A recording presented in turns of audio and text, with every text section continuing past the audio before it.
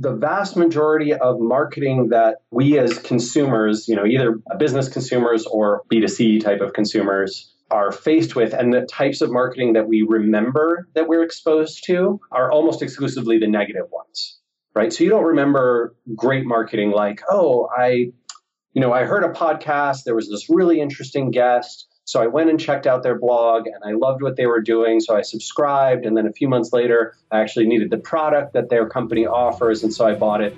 You don't even think of that as marketing.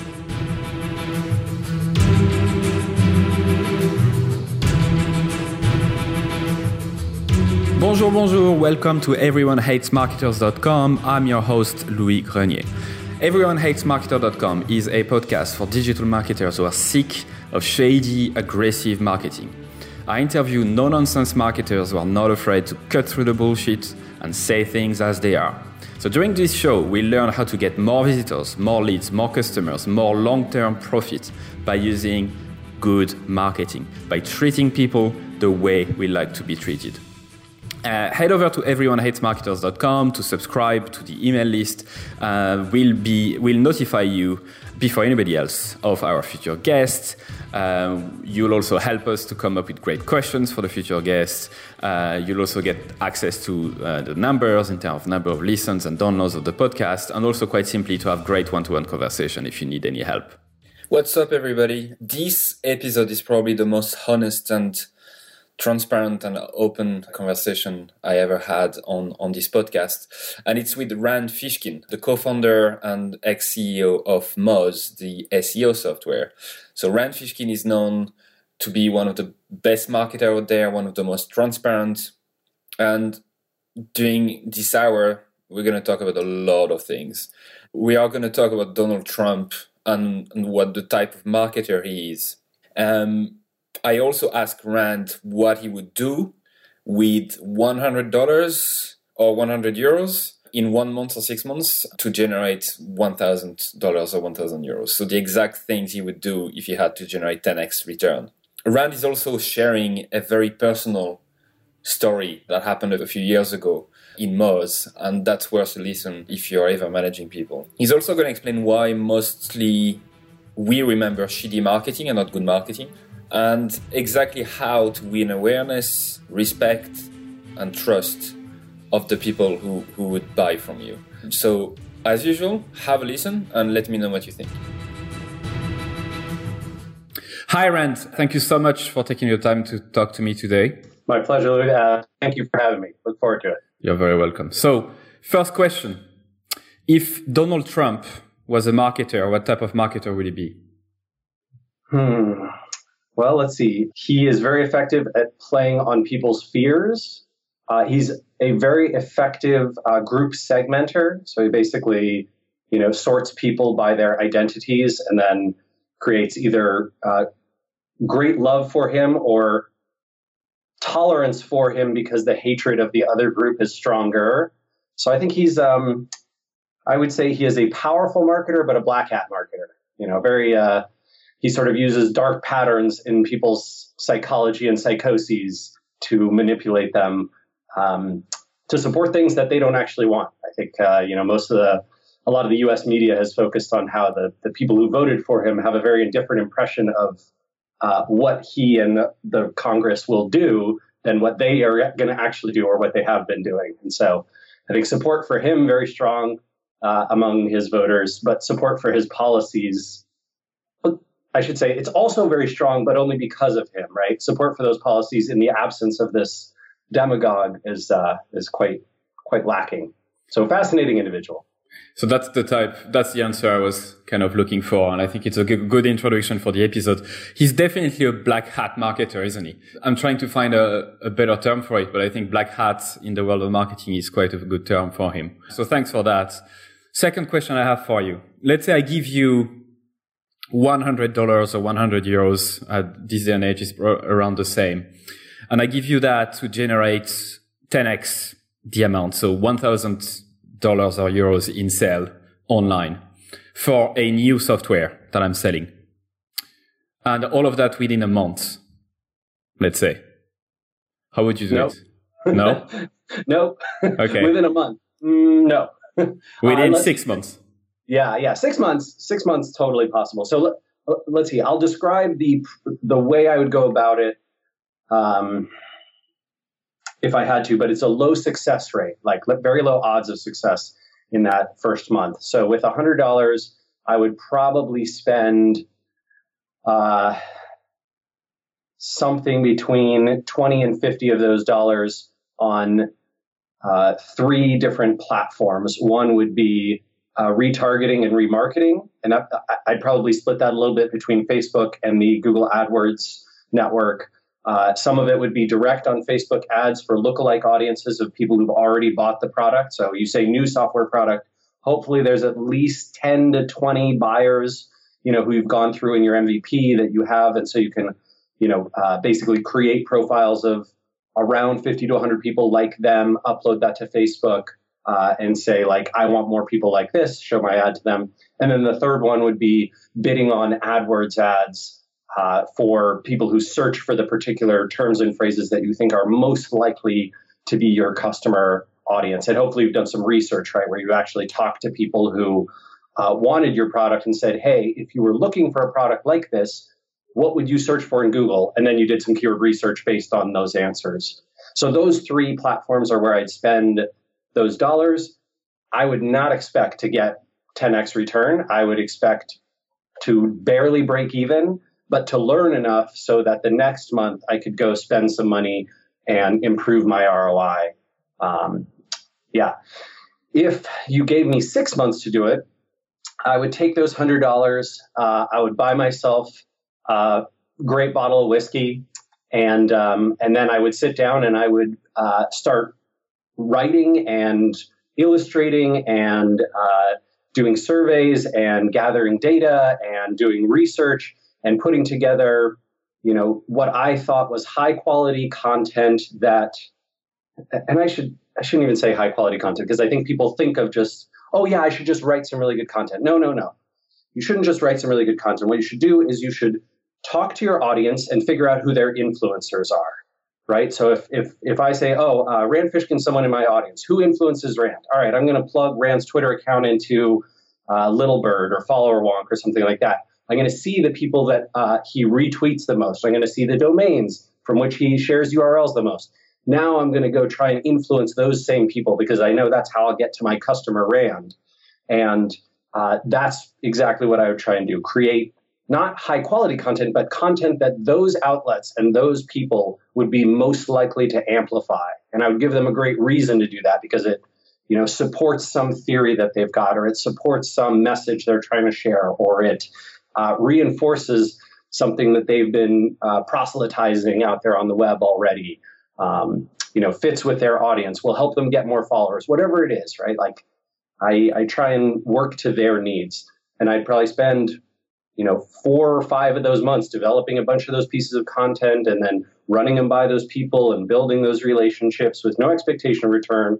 And I'd spend the last 60 days maybe doing a little bit of paid amplification or promotion and a lot more outreach to get those, directly in front of the folks I care about.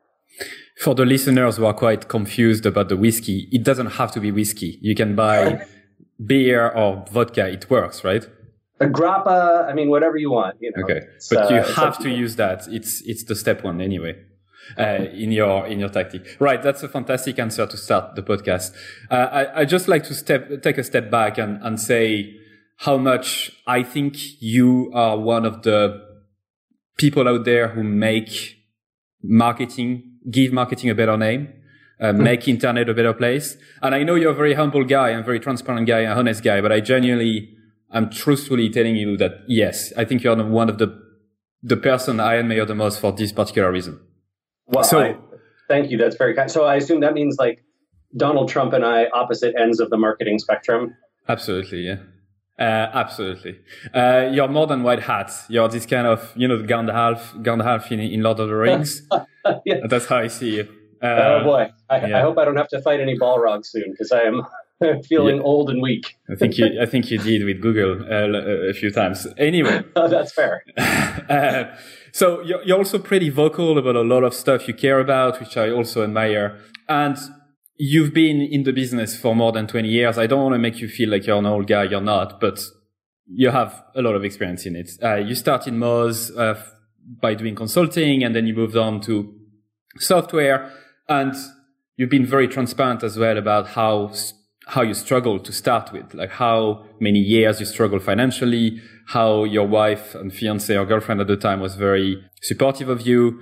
I mean, you're the type of person where I think a lot of people know a lot about you and feel that like they know you. And then you talk to them, you're like, who are you anyway? You know everything about me. I don't know nothing about you. But I'm coming up with a question very soon. So I'm curious to know, first of all, what type of kid were you at school and in your daily life? Yeah. So one of the tragic things about me is I have a terrible memory. Which works in my favor in two big ways. One, I love going back to places I've already been because I don't remember them that well. And two, I can watch a TV show or a movie, 5 or 10 years after I first saw it and be totally surprised by the, cliffhanger ending again, which is also great. But it's terrible for when I have to recall my childhood or the past.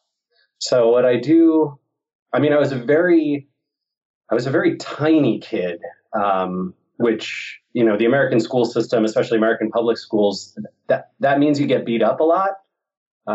So I didn't get beat up a lot, but, you remember those, right? So I definitely got bullied and harassed a good amount. And I was a fairly shy, introverted kid, but someone who also craved affection and attention, right? Which I think is pretty obvious even now. It's clearly like, well, what's driving Rand? Why does he keep writing all this stuff? Why does he keep putting all this out there? Like, he doesn't need to. Moz is going fine. Like, it doesn't add that much more to his business or his life. Why is he doing it? And it's because, I have this giant hole in my chest that can only be filled by, the praise of people on Twitter going, this is the best thing I've ever read. Thank you so much for helping me. Right. So, I think that's continued from childhood on. I'm also someone,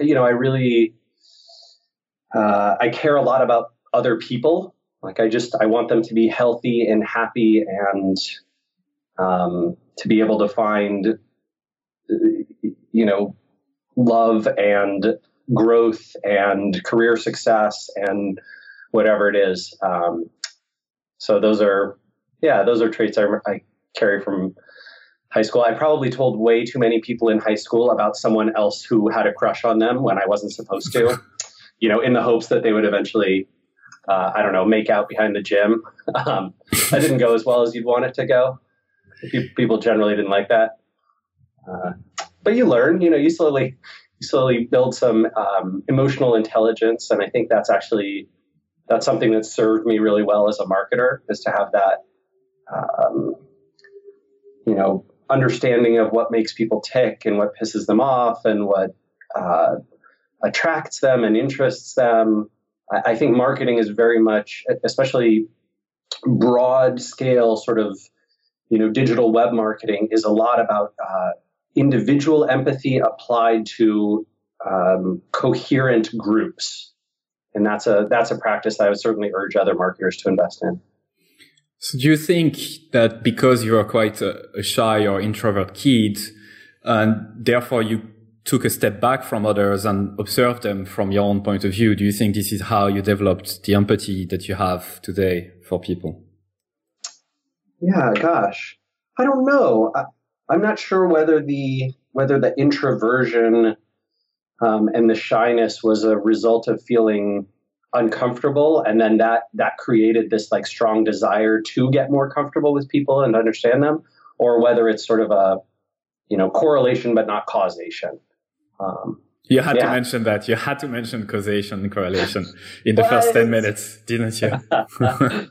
It's an important principle, right? It is, absolutely. So just to make it brief, causation is when there is an actual cause and effect, when something actually causes something else to do something. But correlation, I'm going to try to explain it, and you're probably going to explain it better, it's a weaker link. It's something happens and then something else happens, but it's difficult to find the cause. Is that it?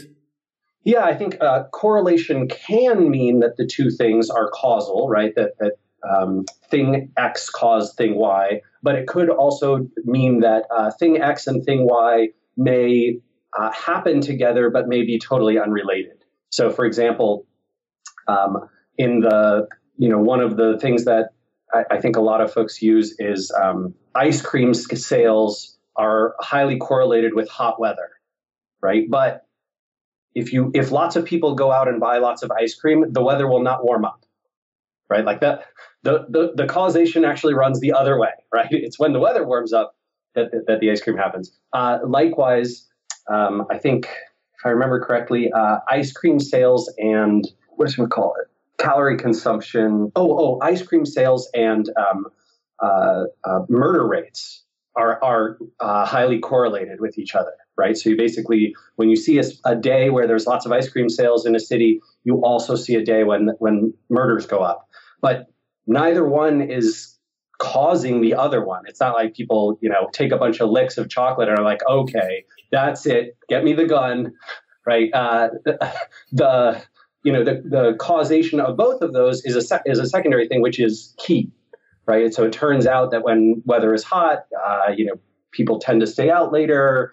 People tend to be angrier and more frustrated, and violence often comes from that. So, it's kind of sad in Seattle when we have like a 95 or a 96 degree day, and I'm like, ooh, man, some ice cream sounds great today. I get to wear shorts and flip flops.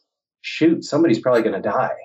Right? Like you have to try and train your brain not to go in that direction. But those things are all connected. So yeah, correlation and causation, important principle for marketers to understand, because when we look at data, we will often see things that look connected, and then we have to experiment in order to figure out whether they're actually causal or whether they're merely correlated. And this happens all the time with folks falsely attributing, an investment that they've made or something that they've done with a result in their business, and then getting thrown way off track. How do you test that causation or correlation? Yeah, so this is one of the things where correlation is awesome for forming theories, right? So what you want to do is you want to take a look at two data points and you say, gosh, we have been producing content at a rate of, a new post a week for the last 20 weeks.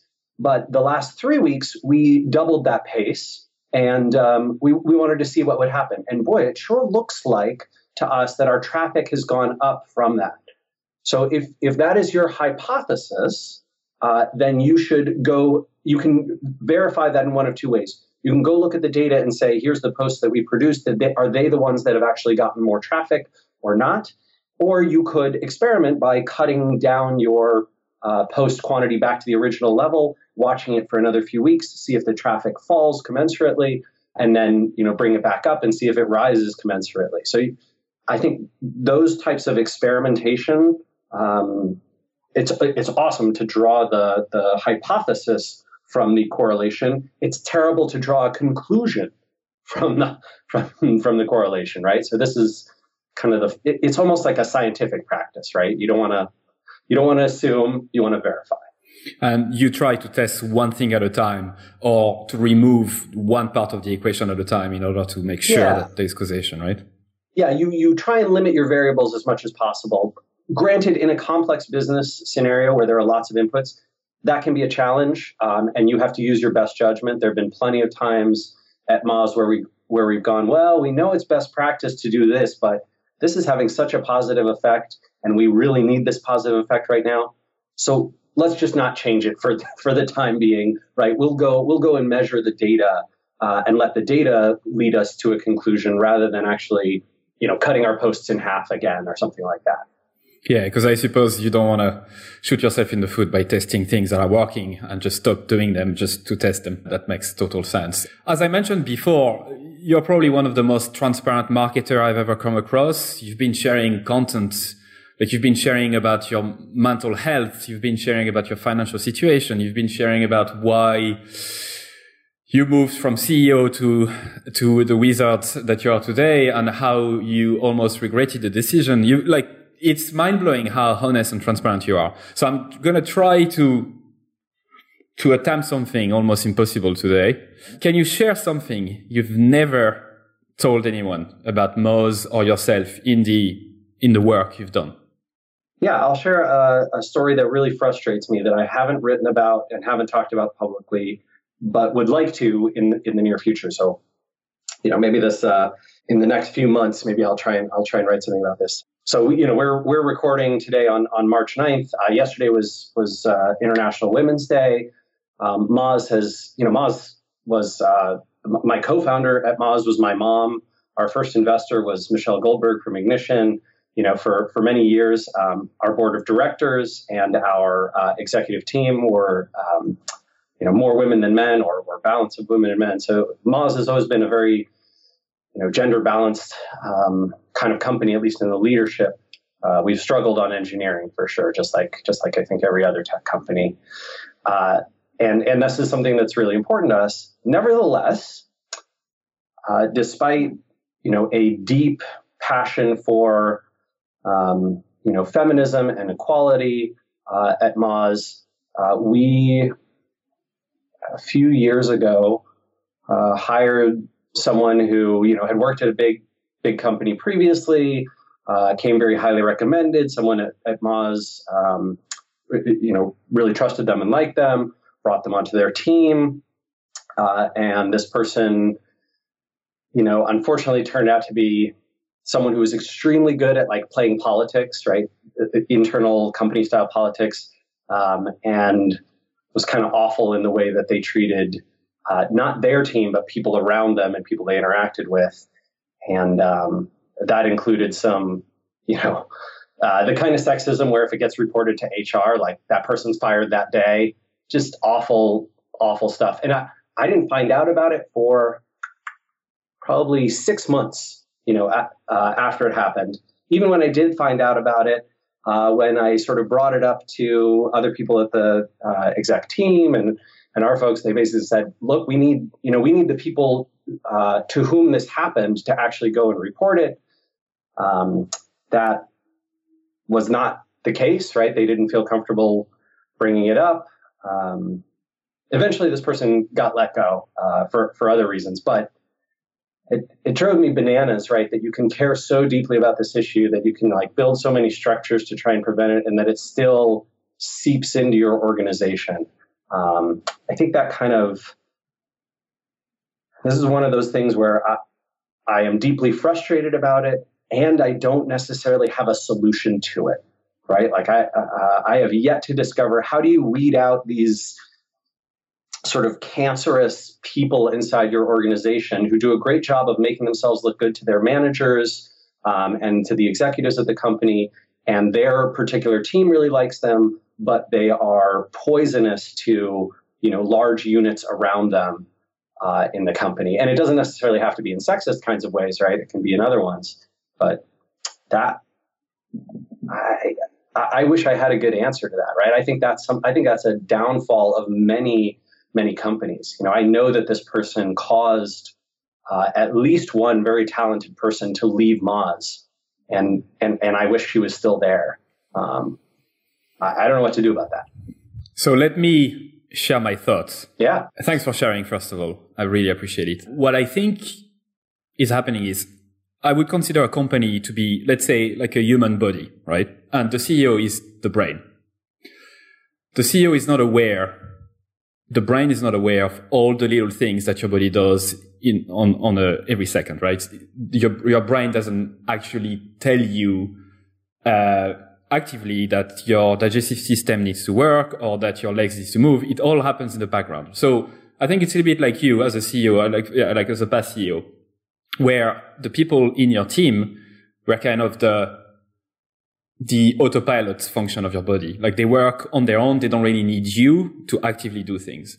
But very much like the analogy of cancer, even the best brain, even the best body sometimes can't help having cancerous cells coming up.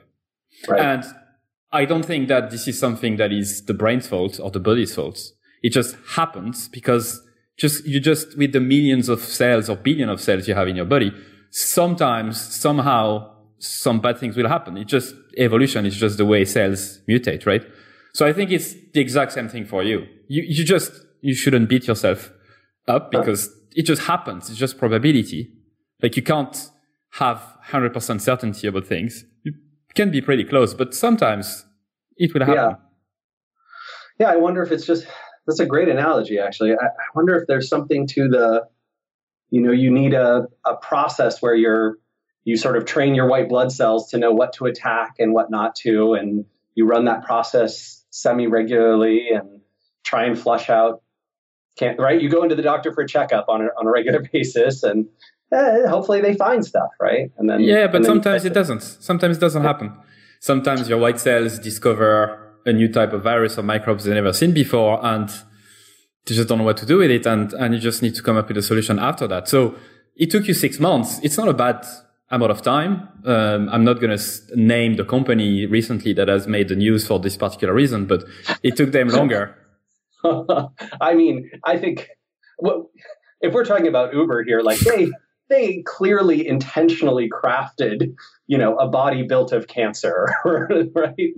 And then they use that as a tool in their arsenal to sort of fight the powers of law enforcement and government. And I think that's it's no surprise that an organization like that would have this sort of system. But yeah, that's a little more black hat, tech startup growth hack methodology there. Quite the black hat. But yeah, I really appreciate that. Actually, Louis, I think that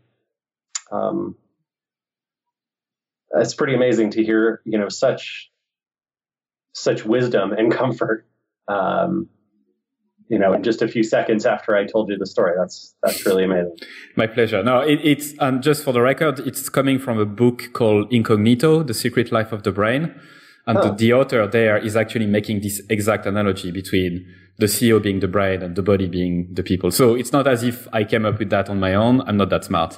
However, I do remember stuff, and sometimes I make analogy between things. And that struck me as a good book. It's a very good book, and I think you'll really like it. Right. Moving on to much more upbeat subjects and moving on to more marketing related topic. Why do you think marketers have a bad reputation in general? Yeah, I think that the vast majority of marketing that we as consumers, either business consumers or B2C type of consumers are faced with, and the types of marketing that we remember that we're exposed to are almost exclusively the negative ones, right? So you don't remember great marketing like, I heard a podcast, there was this really interesting guest, so I went and checked out their blog and I loved what they were doing. So I subscribed. And then a few months later, I actually needed the product that their company offers. And so I bought it. You don't even think of that as marketing, right? That's not, and that doesn't create the association of, wow, that was really good marketing. I like marketers. The associations that we build are, I got spammed. I got this crappy email. I got, hoodwinked. I saw these terrible ads. I got interrupted when I was, watching this television program by, this junk. I was at a conference and I had, someone treat me like, like I was just a piece of meat at an auction, and they were just trying to sell me actively. And those are the associations that people actively remember with marketers. So I think that when you're exposed to good marketing, you don't even recognize or remember it as marketing. I think if you cognitively process it and think about it, you'll be like, oh yeah, I guess that technically is marketing.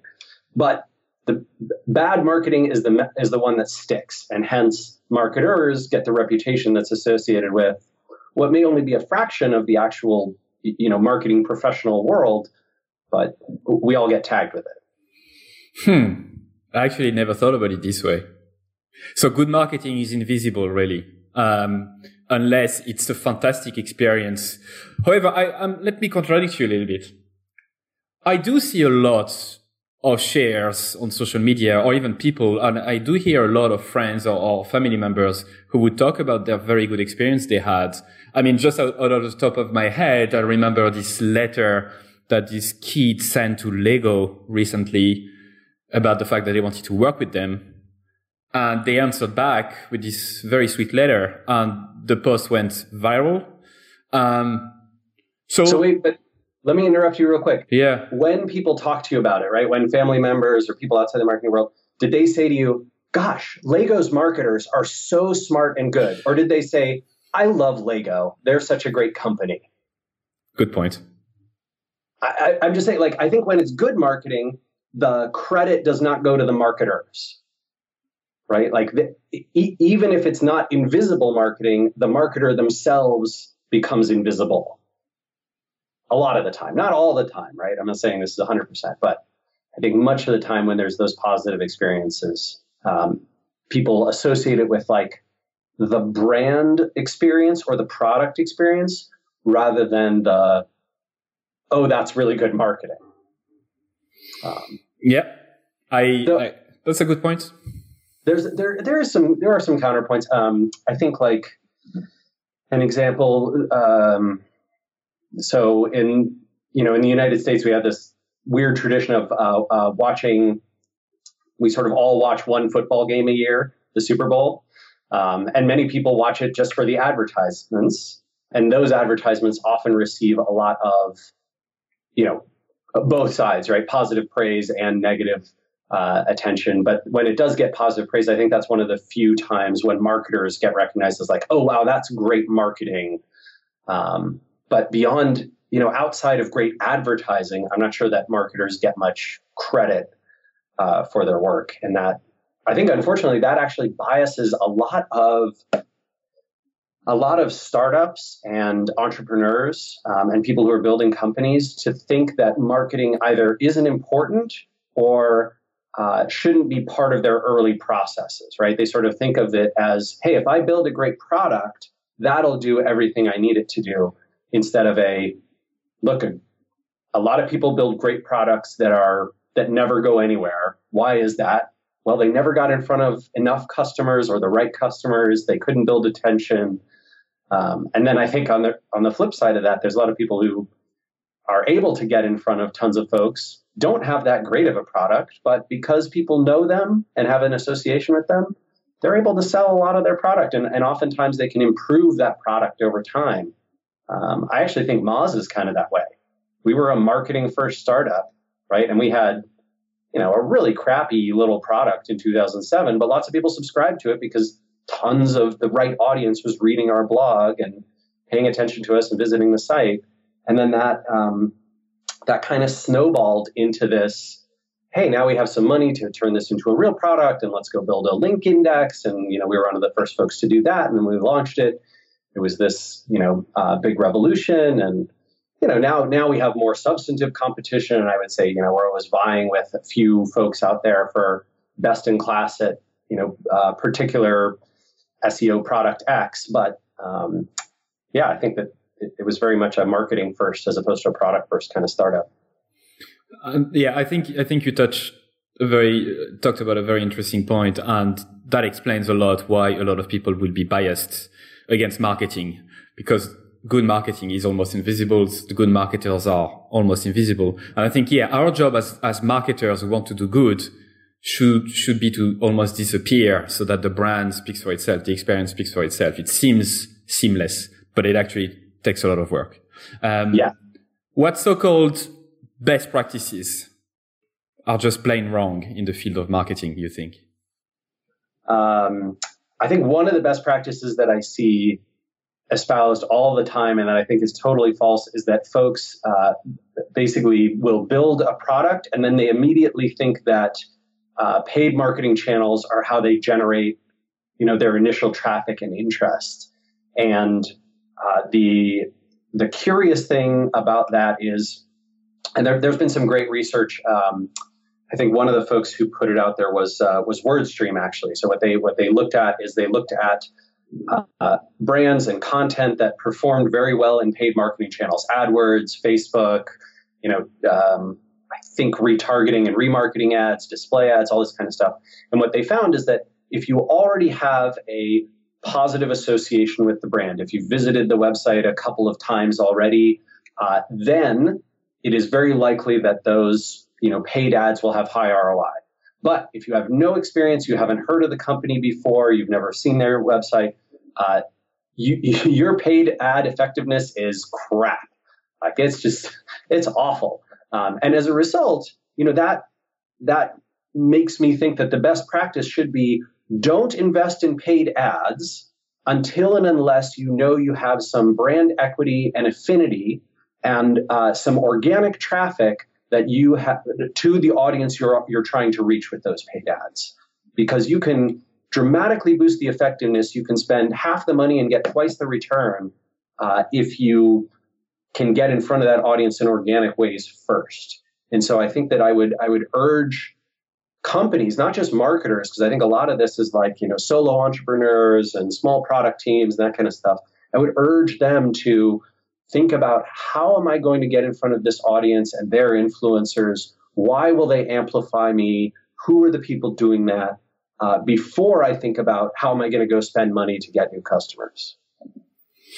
The listeners don't see that, but I'm nodding constantly for the last 10 minutes. The reason why is that DHH from Basecamp told me something quite similar, and I like when I hear two people I respect a lot saying the exact same thing. He was saying that remarketing, retargeting, paid ads, unless your brand is very well known and you have a lot of respect for your brand, those channels generally don't bring incremental customers, new incremental customers. They're just helping, but they would have converted anyway. Yep, totally agree. So I'm on the board of directors of a company here in Seattle. It's a small startup called Haiku and they do presentation software. They're sort of like a PowerPoint, but for teachers and educators and presenters who don't want to learn PowerPoint or don't have time to build a formal PowerPoint. And so it's sort of a very easy drag and drop. You don't even have to drag and drop it. But the challenge that they're having is exactly this, where essentially it's like a chicken and egg problem.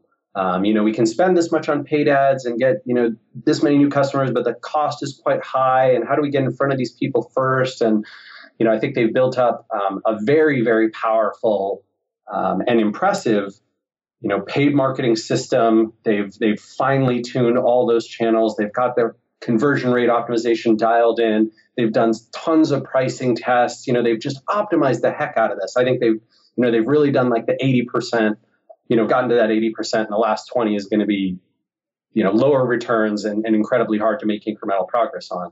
But on the flip side, very few people have heard of them, right? Like Haiku just doesn't have a well-known brand. And if people, if they could build this association in the minds of a few million folks, even a few 100,000 folks, that if you want a simpler presentation software than PowerPoint, you should try Haiku, right? Then I think that all those paid ads would work that much better.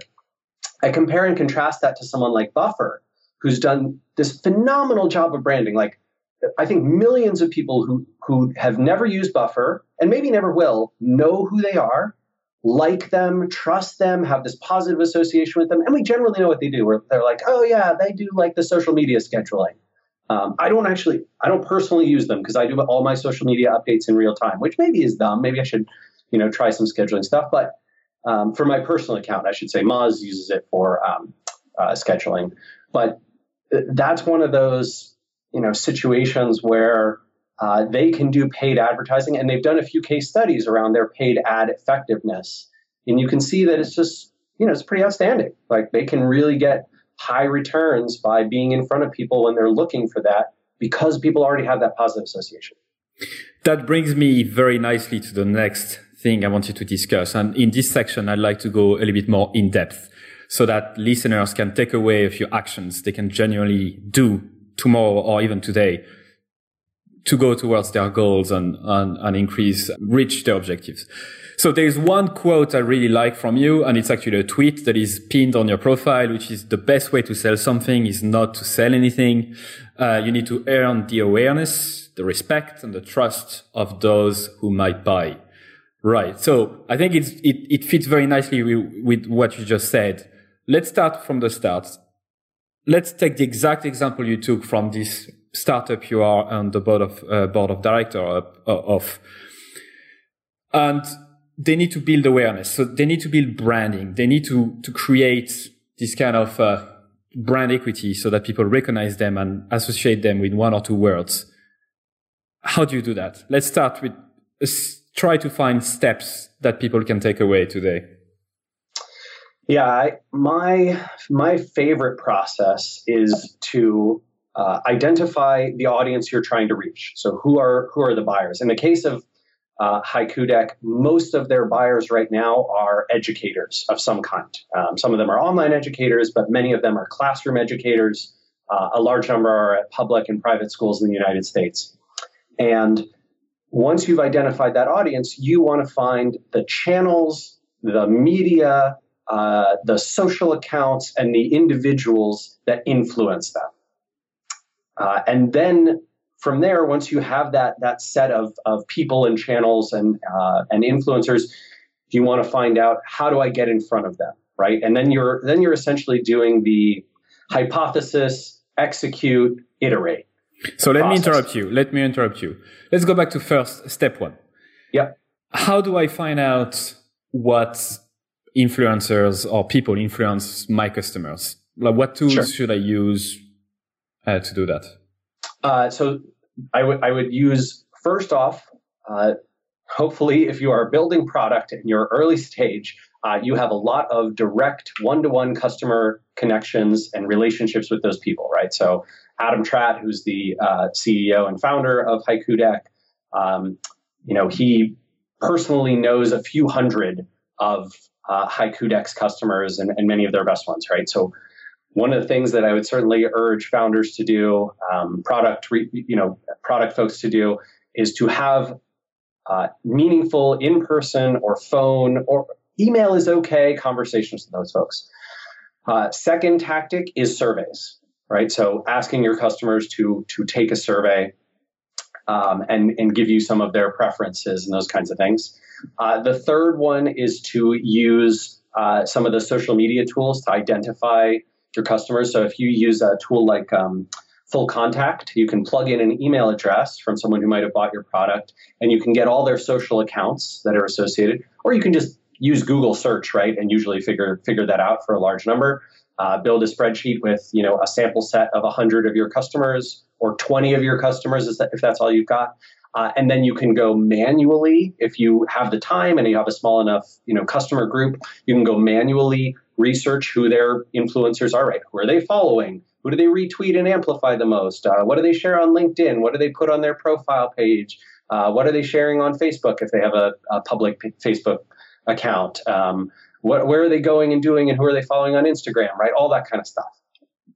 Or you can use some tools. There's if you want to pay a lot of money, there's tools like Radian6 or Crimson Hexagon. If you're looking at smaller or mid-sized amounts, you can use tools like Sprinkler. Sprout Social will do some of that. FollowerWonk is cheap, and it'll do some of that for Twitter. Side note, FollowerWonk is still owned by Moz. We're in the process of selling it, but still owned by Moz, so want to make sure I disclose that. And there's some other tools like that. I think Hootsuite has some stuff to do. So it depends on how big you are and whether you want to pay, to use a tool to do it, or whether it's small, you can get a small enough group and you can do the manual analysis, or have one of your product folks or an intern do that analysis for you.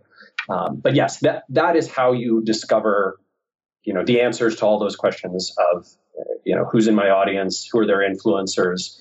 And then once you have that set of influencers, and influencers, I mean both, I mean brands, I mean media outlets, I mean blogs or podcasts or, whatever they're paying attention to, or individual people that they're paying attention to, right? Maybe it's, hey, these folks are completely off social media, but twice a year, they always go to this conference. And, that's where my buyers are. I know they'll be at this event. I know that they'll be paying attention to these speakers, right? Those are their influencers. Or I remember, a few years ago, many years ago now, I did work in the commercial real estate industry. And commercial real estate brokers, they are not on Twitter. Like, they are not on Facebook. They are not on LinkedIn. Like, maybe they're on LinkedIn a little bit, right? But they're like kind of in this invisible world. But there is this one publication, I can't remember the name now, but there's this one publication that they all read. And they read it like physical paper read it. I think some of them get it in email, but that's the publication to be in, right? How do I get the writers of that publication to talk about me in, this commercial real estate journal on a regular basis, right? And so that's where you do that hypothesis, experimentation, iteration, where you say, hey, I think if we produce this kind of data, the commercial real estate journal will cover us, right? They'll write about it.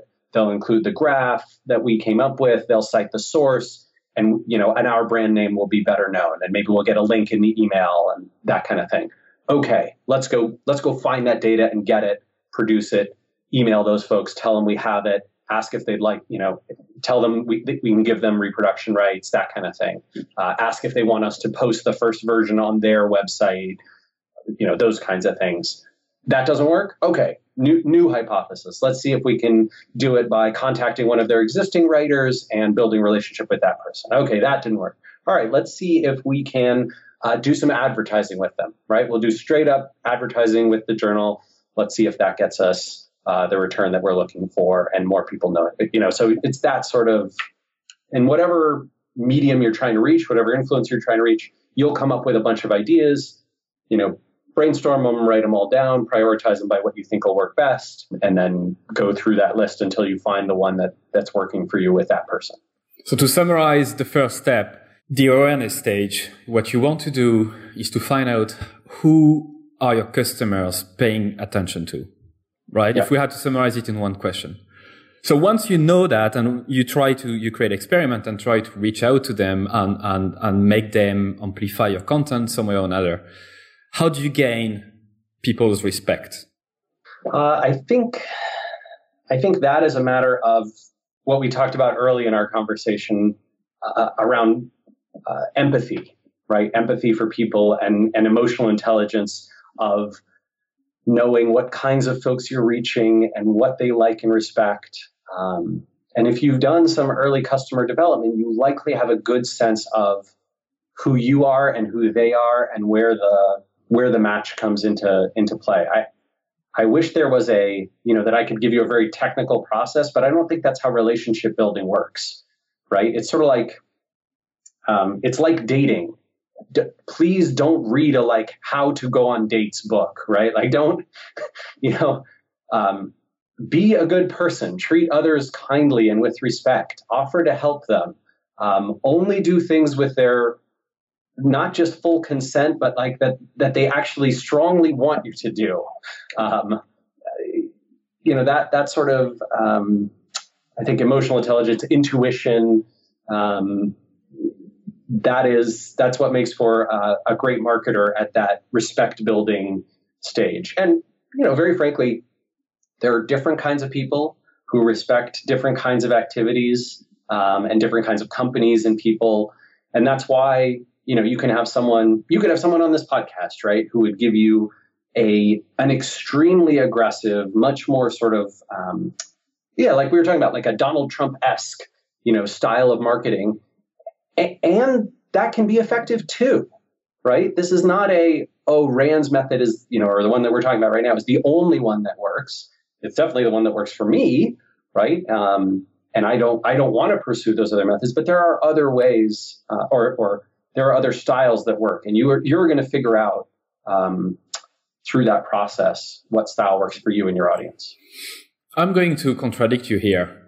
I think that long term, this is the only way that marketing can be. Let's take a step back and think about humans and the way we are.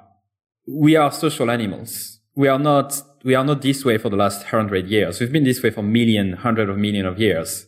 And there are reasons why we are this way. I think that if marketers do exactly as you say, build up empathy, emotional intelligence, connect with people, these are the first principles that will never change. People are the way they are. It's not because Twitter is here, Facebook is here, Google is here that will change. So I'm going to contradict you and say, I will take a stand and say this is probably the only long-term way to genuinely make people care about what you do. You might have some short-term hacks and tricks and tips that might work for a few months. However, I would question those approaches in the long term. Yeah, I think we agree on that. I like what Andrew Chen says, where there's sort of this the law of shitty click-through rates, right? Essentially, when a new platform or new opportunities emerge, There's sort of this ability to be an early adopter, be very aggressive, be very, hacky, and succeed with it. And then as people start to use and abuse those systems and they get overrun, the click-through rate or the engagement rate or the effectiveness rate drops and drops dramatically to a near zero level. One of those might be, remember the early days of the internet where you had the popovers and the pop unders, right? And that it sort of worked for a while. Like, it was effective enough that many, many people did it. And then, of course, we all started, A, ignoring them, and B, installing browsers that would prevent them from happening, right? Same thing happened with, Google AdWords in the early days. So you could be a company that no one had ever heard of, but if you bought Google Ads and you appeared in the top, above the ordinary results, a good portion of people would click on you and trust you because they trusted Google, right? And they just sort of thought like, oh, okay, this person's advertising on Google, let me go check them out. And the conversion rates were decent. And then it got recognized and people got used to Google, they got used to advertising on the web, and those effectiveness rates dropped. And now we're having the conversation where we say, basically, if you're not already getting in front of an audience that knows you and likes you and trusts you, your advertising effective rate is going to be dramatically worse. This was true in Facebook advertising too. It's true in Instagram advertising. It was true when Airbnb spammed the shit out of Craigslist. I think it was true when Uber went and used, what was that? What's that called? Oh, the grayballing app, right? That they developed to avoid all these, legal issues in a bunch of cities that they went into illegally. And, now those cities are going to be smart. If you're Lyft or you're the next competitor and you try and do that, they're going to be onto you, right? So it's that law of shitty click-through rates. These hacks, these approaches can work initially, but then it's very tough to make it work long-term.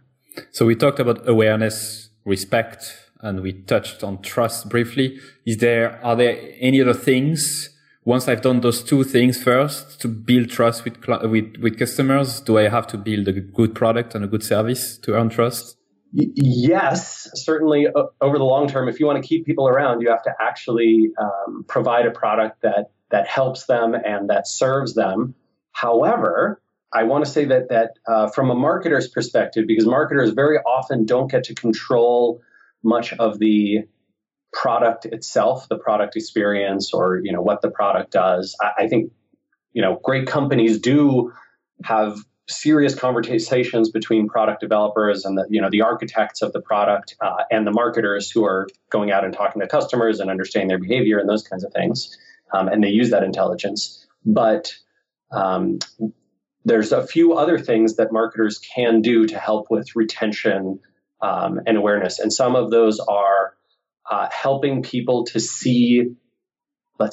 helping people to better understand the value of the product that they've already bought, right? So if there's things that the product does for your customers, but your customers aren't using those or they don't understand them, oftentimes it's actually the marketer's job to help showcase that. And I think far too few companies, Moz included, do a great job of advertising and promoting and showing off you bought this, let me show you the thing that it does, right? Like, let me show you how to use this so that you can get a return. And oh, by the way, I don't know if you checked this out, but a month ago, we changed it to do this other thing that I know you need and want.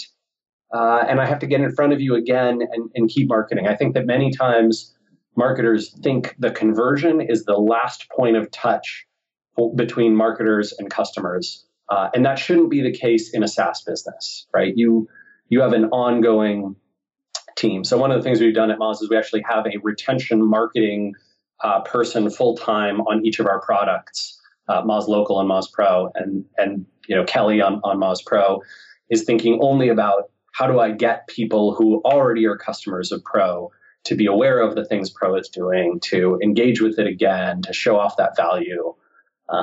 We built a customer success team internally whose job it is to have a phone call with people who've signed up. I think after in their first paying month, so they have a free trial month, and then in their first paying month, they have a phone call and they walk people through it, and then they stay connected through email to them and try and help them out long term.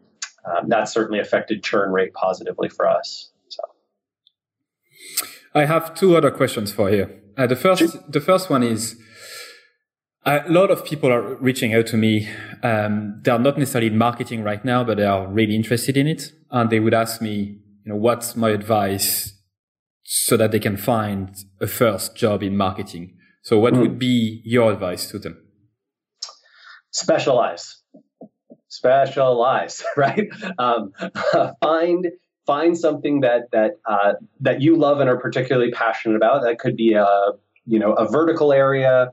Like I love the food and beverage world, or I love travel, or I'm really passionate about software as a service, B2B SaaS, or I'm really passionate about e-commerce, or whatever it is, right? Could be even more specialized. I really like to help people who do food and beverage e-commerce, right? Super specific. Great. That specialty is one way you can go. The other way you can go is on a particular tactic, right? So you could say, I am the best Facebook advertising person you will ever find, or I am the best technical SEO for site architecture and fixing errors and issues that you will find out there, or I am the best retention marketer for subscription products, the physical subscription products out there. And I think that specialization, right, having that passion, understanding that particular realm is a great way to get hired by one of those companies. And, if you can align your interests to a dozen companies who do that, and you can, have a blog, even if it's a blog that nobody reads except your potential new employer, where you are dissecting and analyzing and providing smart advice on your particular area of expertise, that's a great way to show it off. Just like for an engineer or programmer, having a GitHub repository with a bunch of cool side projects is a phenomenal way to get hired, even if you are completely crap at a whiteboard interview. They can tell from looking at your projects, oh, this person knows how to build software, and I can see that they know what they're doing. Even if they can't do a bubble sort on a whiteboard, that's okay. So don't be afraid to specialize and then learn, get deep into the subject and get to know your subject better than most people. And show it off publicly some way, right? Give someone a way to give an interviewer, a recruiter, a company, a product person, a way to go visit your work and see what you know, and get excited about it from there. What are the top 3 resources you would recommend SaaS marketer, digital marketer to read or consume? Let's see. I think it's crucially important that marketers understand people and what motivates them and how they behave. And so I think that reading about psychology, there's a famous book by Influence by Robert Cialdini. I'm sure folks have recommended that to you in the past, but I would certainly add my +1 to that. And there's lots of other books in that category. I think Nudge is a great book on that front. Predictably Irrational, right, from Dan Ariely. Those kinds of things are great. Let's see. I would also suggest, as a marketer, from there, I'd go and identify your area of speciality, and then I would go find 2 things. One, I would find a conference or event that resonates with you, that you love, and I would try to go to that event or events like it, at least once a year. And then I would also try and find a blog or a few blogs or a podcast or something in that realm of your expertise, and I would pursue that. So if it's SEO, maybe you say, well, I'm deep into SEO. I really like Moz and MozCon. I'm going to read the Moz blog and I'm going to go to MozCon. Or, I tremendously love SEO, and so I'm going to read Search Engine Land, and I'm going to go to the Search Love Conference series from Distilled, or the SMX conference series, or whatever it is, right? So you find the one that resonates with you. If it's social media marketing, right, you might say like, hey, I'm going to go to Social Media World every year, and I'm going to be reading, the Hootsuite blog, and that kind of thing. Rand, you've been superb. You made me think about a lot of stuff I didn't think about before, and I'm sure listeners would have learned a lot from you. So once again, thank you so much for your time. My pleasure. Thanks for having me. That's it for another episode of EveryoneHatesMarketers.com. And this is the moment where I tell you to subscribe to our email list. So before you leave and go to another podcast or listen to another episode, I don't treat email list the way people usually treat their email list. I really treat that as a one-to-one conversation. So I'm going to send you very short and personal emails every 2 weeks, I would say. I'll inform you of guests in advance. I'll share with you my numbers and how many listens we get, and I'll also ask you for your feedback in terms of the questions we can ask future guests, and perhaps I can also have you on the show someday. So don't be afraid to subscribe. I'm not going to spam you, and you can always unsubscribe for sure if you wish. The second thing we need from you is your harsh and honest feedback. We know that this show is not perfect yet, and we always can improve. So you can send us your email at feedback@everyonehatesmarketers.com. Good or bad, please feel free to send me an email. And the last thing I'd like from you is that if you did like the episode, please share it to your friends, your colleagues, or whoever might like it. And also please review it on iTunes or another service that you might use to listen to your podcast. Because if you leave us a 5-star review, it means that more people will be likely to listen and we can spread the word quicker. So thank you so much once again, and au revoir.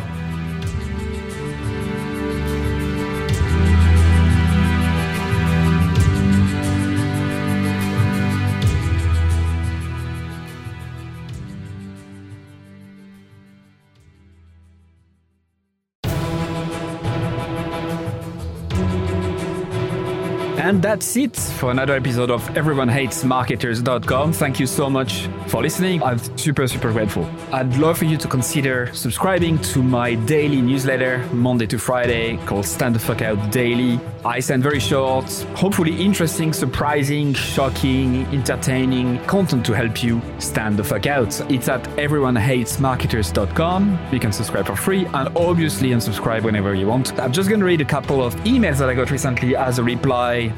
Juma said, your content attacks the mind primarily, which is such a good thing because most of us are skilled at what we do, but we don't have the courage to do it our way. Mark, who just subscribed a couple days before, said, this is my first issue of your newsletter. Love it. Glad I subscribed. Brianna said, I just realized this morning that my email habit is now to 1, skim through the list, 2, select all unread industry email except yours, 3, delete and don't think twice, 4, quickly skim yours. Amy said, also loving the new content that's coming from you. It feels really lovely. Campbell said, I like your writing a lot. It really resonates. There's so much bullshit out there. It's good to touch the authentic. And Chloe said, where is the I fucking love this email button? Brilliant. I hope you subscribe. You'll be joining more than 14,000 subscribers at this stage, which is crazy. It's the size of a small stadium. Anyway, thank you so much. See you on the other side.